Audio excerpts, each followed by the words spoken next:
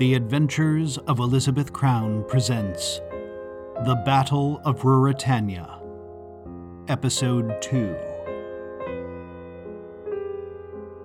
The girl slept, though it could hardly be called sleep.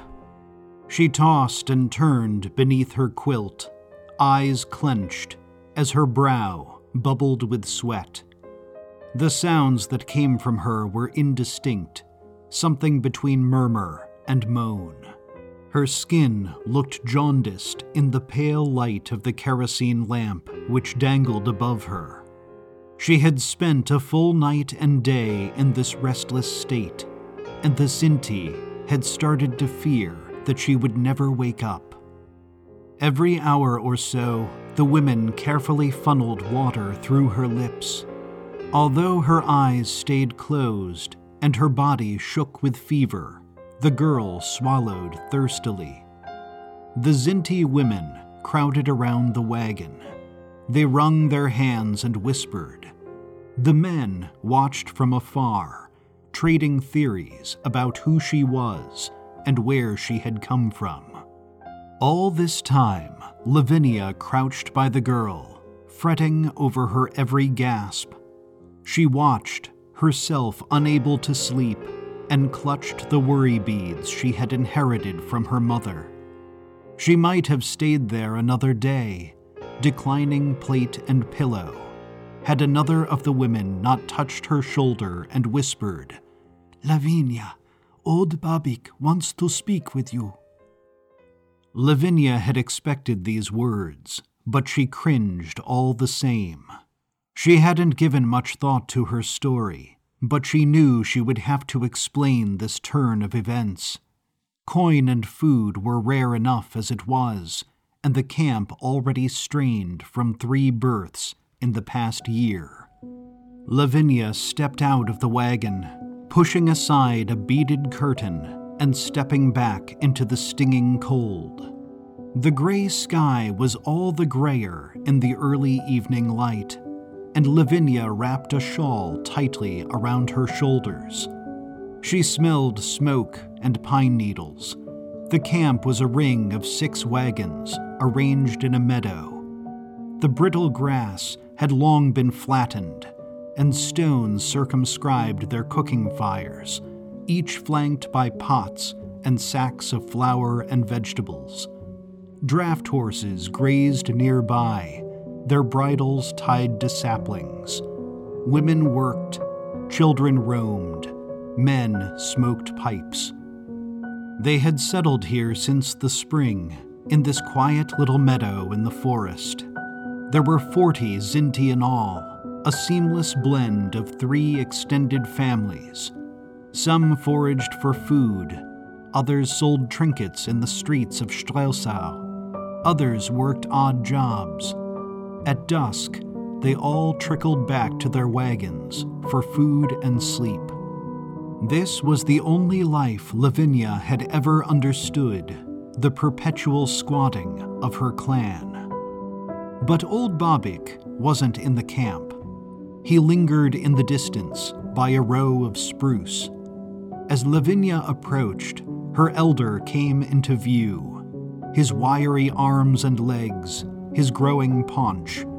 Old Babik wasn't truly old, but his beard had grown fluffy and white, and he wore a knit cap over his silver locks. He leaned against a long wooden staff, the same he had carried since Lavinja was young. He gestured to a stump, and Lavinja reluctantly seated herself.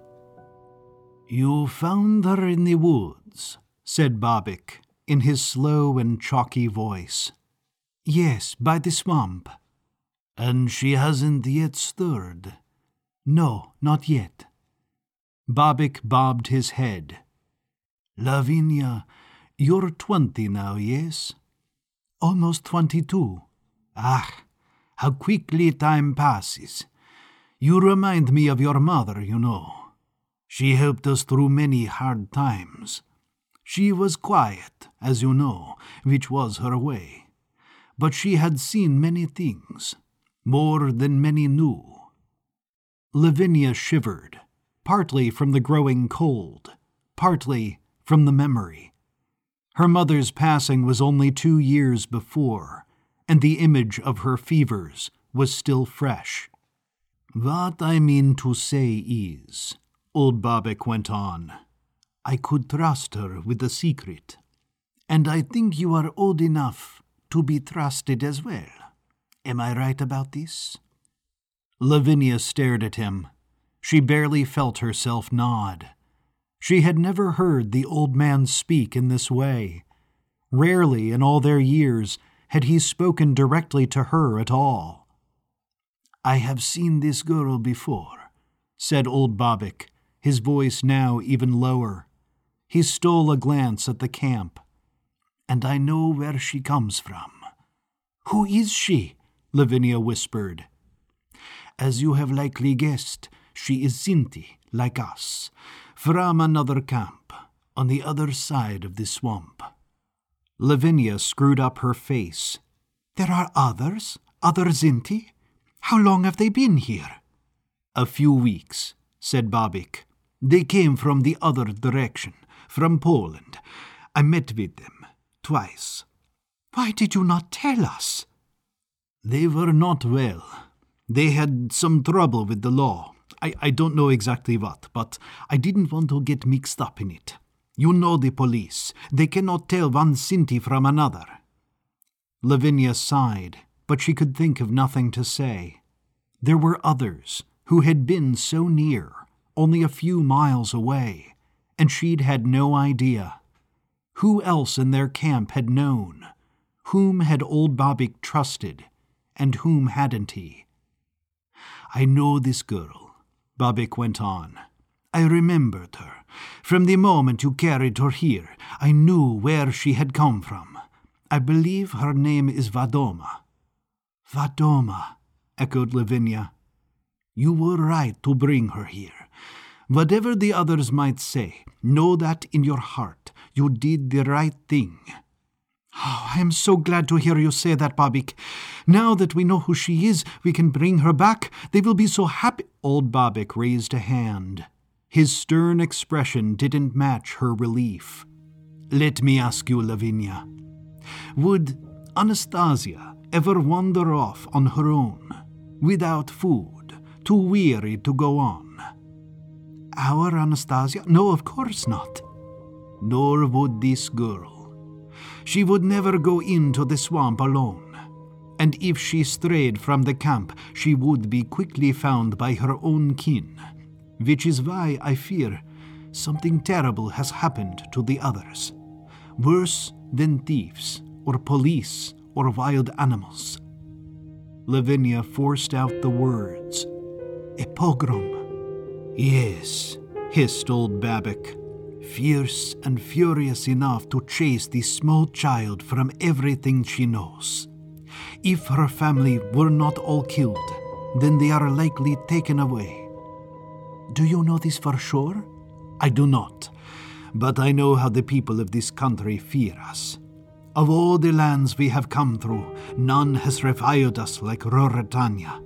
You've seen it in the streets of Strelsau, how they chase us away, how the children throw rocks at us." "But what can we do? Rocks are one thing, but a pogrom." Old Babik nodded grimly. "I had hoped to move the camp across the border by winter time, but you know as well as I do how little food we have left. I don't know the part of Germany that lies beyond, at least not well. Our only choice is to stay until the thaw." "But whatever it is," said Lavinia, "whatever she ran away from." "Yes, it is close to us, and we must be ready. Whatever it is, we must learn from this girl. The moment she wakes, you must tell me, and only me." "Only you?" "Yes. Fear will destroy us first, and before we even know what it is, we must confront. For the good of us all, say nothing." Babik smiled weakly, his wrinkles stretching around his mouth. "It's what your mother would have done."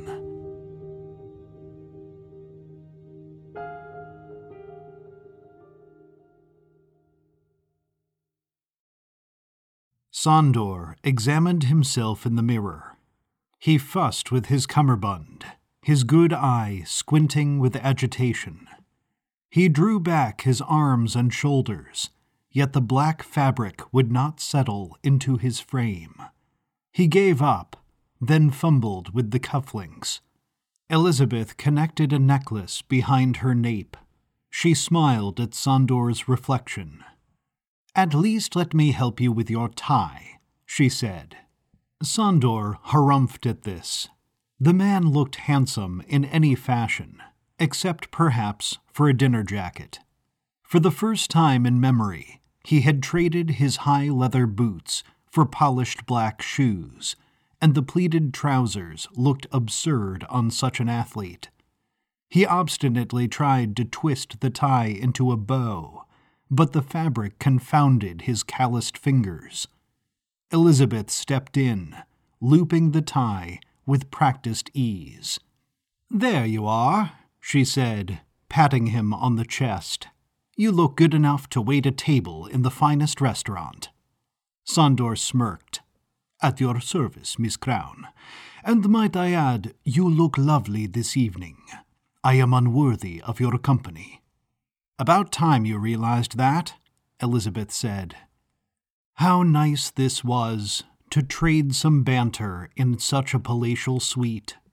As Elizabeth inserted a pair of glass earrings, putting those obscure piercings to good use, she and Sándor traded flirtatious glances in the vanity mirror. Her gown was a gray satin, a flattering V-neck cut with gauzy sleeves. The outfit was refined and fashionable, as foreign to her body as the tux was to Sándor's.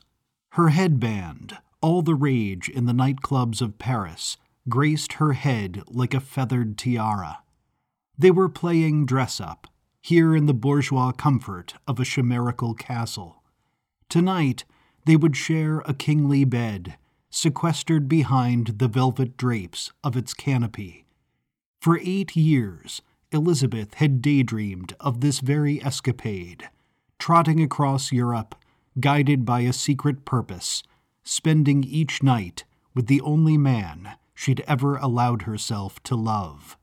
Elizabeth threw a shawl over her shoulders. "Chilly, these castles," she said.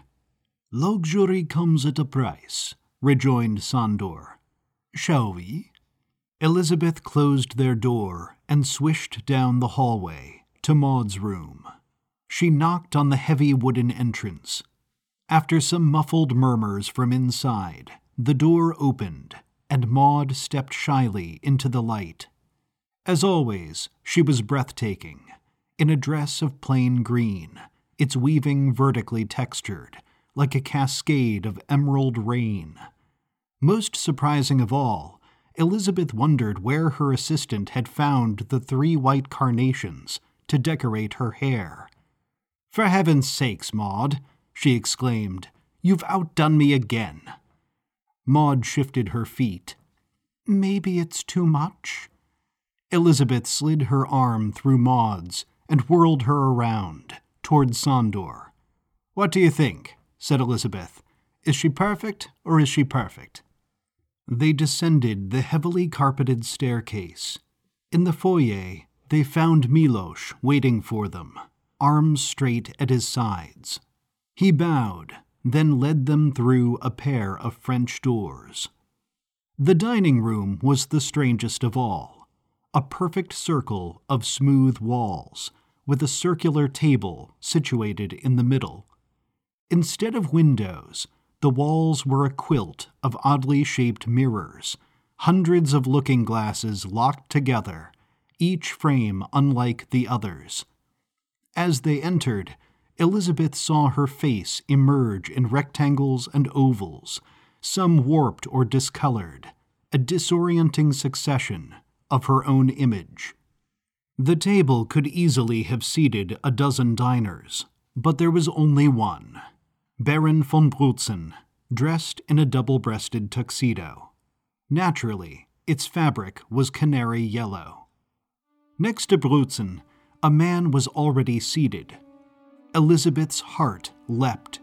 She broke away from Sándor, rounding the table. She threw her arms around the old man's shoulders and cried, "Sir Shanley!"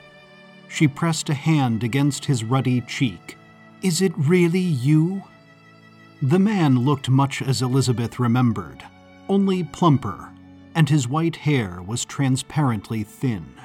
He wore his dress uniform, a bright red jacket with gold trim and epaulets. He was still confined to his wheelchair, though the man was seated with surprising straightness. His mouth still curled at the side, the lingering sign of stroke, but Sir Shanley replied, in his breezy English voice, "Elizabeth, welcome." They were here, together, for the first time. Assistant, lover, mentor. In all these years, Elizabeth had never imagined such a confluence of friendships. Emotion overwhelmed her. Tears welled. No one had told her Sir Shanley would join them. How the frail old man had weathered such a journey, Elizabeth could only guess. She had spent so much of her life in solitude, drifting from one incident to the next. She had nearly forgotten what camaraderie felt like. Elizabeth collected herself. She examined the warm faces around her, swept a tear from her eye, and said, "Well, I'm famished." Servants appeared from nowhere. They floated through the kitchen, wearing spotless uniforms, carrying covered plates. They removed the cloches in unison, and soup appeared behind billows of steam. Elizabeth was shaky with hunger, but she wielded her spoon with rare delicacy. She'd never felt at home in high society, never mind a nobleman's chateau. But for once, she liked the elevated atmosphere, the ring of burning candles, the decadent vintages that poured into their glasses. If she must endure elitism, it might as well be here, in Rudolf von Brutzen's inimitable home. The conversation was staggered, unfolding in several languages. Sándor and Rudolf traded pleasantries in Hungarian, and Sir Shanley offered an occasional comment in English or German, which incited chuckles from them both. Maud was quiet as ever, but she watched the others with fascination. Elizabeth wondered what she made of all this, and she hated leaving Maud in the dark. Rudolf was an oddity, true, but Sir Shanley meant nothing to her. She had never even heard the man's name. At last, Rudolf slid back his chair, plucked up his glass, and stood. "A toast is in order," he said, "and it is much overdue." He cleared his throat, and the good humor left his face. Sharp lines materialized around his mouth. "For 4 years, I stood on the wrong side of history." "Ah, Rudolf," Sándor spat. "No, it must be said." Rudolf held a fist over his mouth, then resumed. "The war was a confusing time, for everyone, I think, but all the more confusing for a German pacifist." "You are not German," Sándor bellowed. "A German speaker, then.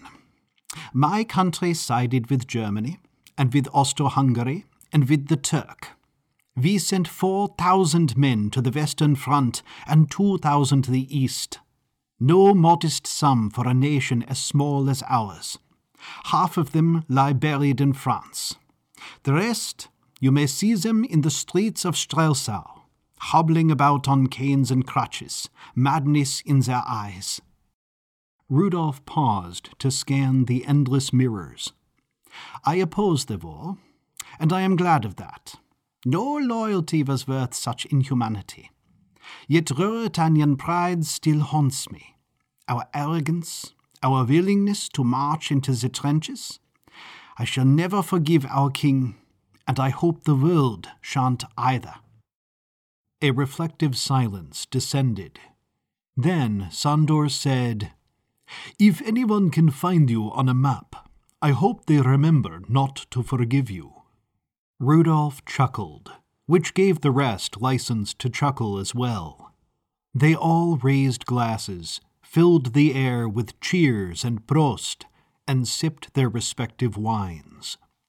"Now," said the Baron, licking his lips, "the time has come to discuss our purpose here." Everyone shifted in their seats. The butler, Miloš, gave Rudolf a clandestine nod. He stepped from the room, shutting the French doors behind him. "I hardly need to tell you," continued the Baron, "that this is a matter of utmost secrecy, not only for the sake of our order, but for my own sake as a private citizen of Ruritania. What I am about to divulge is tantamount to treason. Not one of my countrymen could be counted on to defend me if he heard what I must now say." Rudolf stretched his hands across the table. He leaned forward, head lowered, as if readying to sprint across the cloth.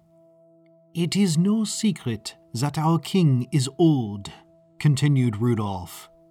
"What is less known is his mental infirmity. He is barely cognizant of his daily routine, much less the affairs of state. And a king's senility breeds avarice. Hence his son and heir, Prince Michael. Now, it is the nature of the eldest son to covet his father's crown. Michael would be a very strange prince if he did not. And there is only one reason he has not yet seized the throne by force. He is a recluse. Prince Michael has not been seen in public for nearly 3 years. Even his younger brother and sister know little of him, which is not to say that these 3 siblings were ever close." "Then why worry?" Elizabeth countered, awkwardly swallowing a mouthful of Riesling. "If the king is loopy and the prince can't be bothered, what's the trouble?" "The prince may not be seen," said Rudolf, "but his presence is felt in every corner of our country. He has powerful friends. He has created his own police force and his own network of intelligence." "Spies," spat Sándor. Rudolf's eyes darted about the room. "Precisely. And all in preparation for his reign. But there is more, of course. I would not invite the Order of Sechot to my home for something so banal as a selfish prince. What we have learned is that Prince Michael has constructed a laboratory at great expense within one of his estates." "And how do you, know this, Baron?" piped up Sir Shanley. Rudolf smirked. "Prince Michael does not have a monopoly on espionage. I have a few spies of my own, but not enough, it seems. We do not know precisely what goes on in this lab. All we know is that he wishes to develop a new technology, something revolutionary. He has described it as his Überwaffe." "A superweapon," murmured Sándor. "But what is it?" Rudolf shrugged. "That we do not know. And it is the reason I have solicited your help. The prince is a calculating man. Once he is crowned, I believe Michael has ambitions far beyond the borders of Ruritania. If he pioneers a true superweapon, he will not hesitate to use it. We shall have survived one European war, only to be plunged into a second." "Any chance we can knock on his door?" Elizabeth said. "Maybe we could pose as patent officers." The men chuckled at this, guardedly, uncertain whether Elizabeth was serious. Rudolf said, "I wish it were that simple, Fräulein, but in Ruritania men have disappeared for lesser curiosities. I see only one solution, a reconnaissance mission. We must enter the lab in secret and find out what we can." All the guests took in this recommendation in studied silence.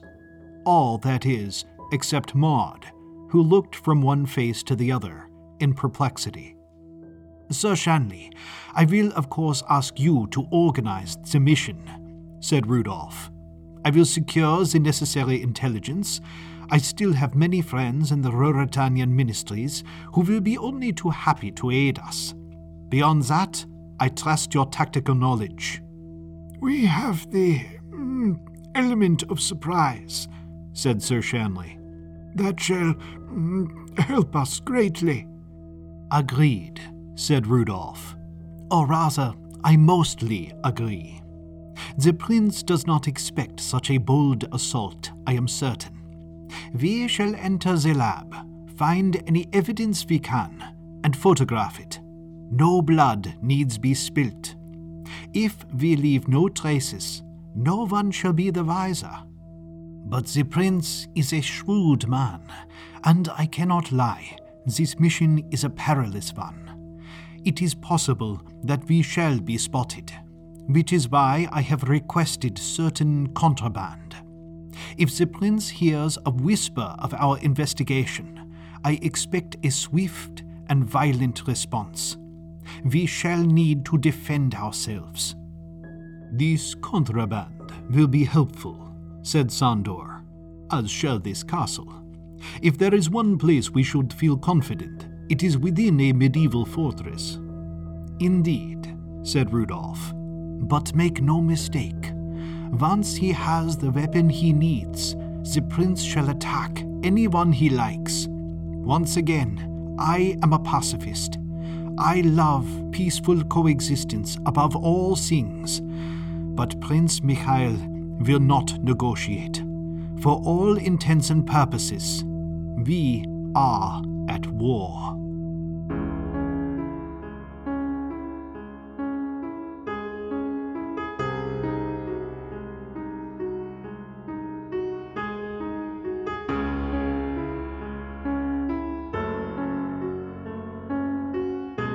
You've been listening to The Battle of Ruritania, Episode 2, written and performed by Robert Eisenberg. The Adventures of Elizabeth Crown is produced by Airmail Media in Providence, Rhode Island. Music provided and licensed by audioblocks.com.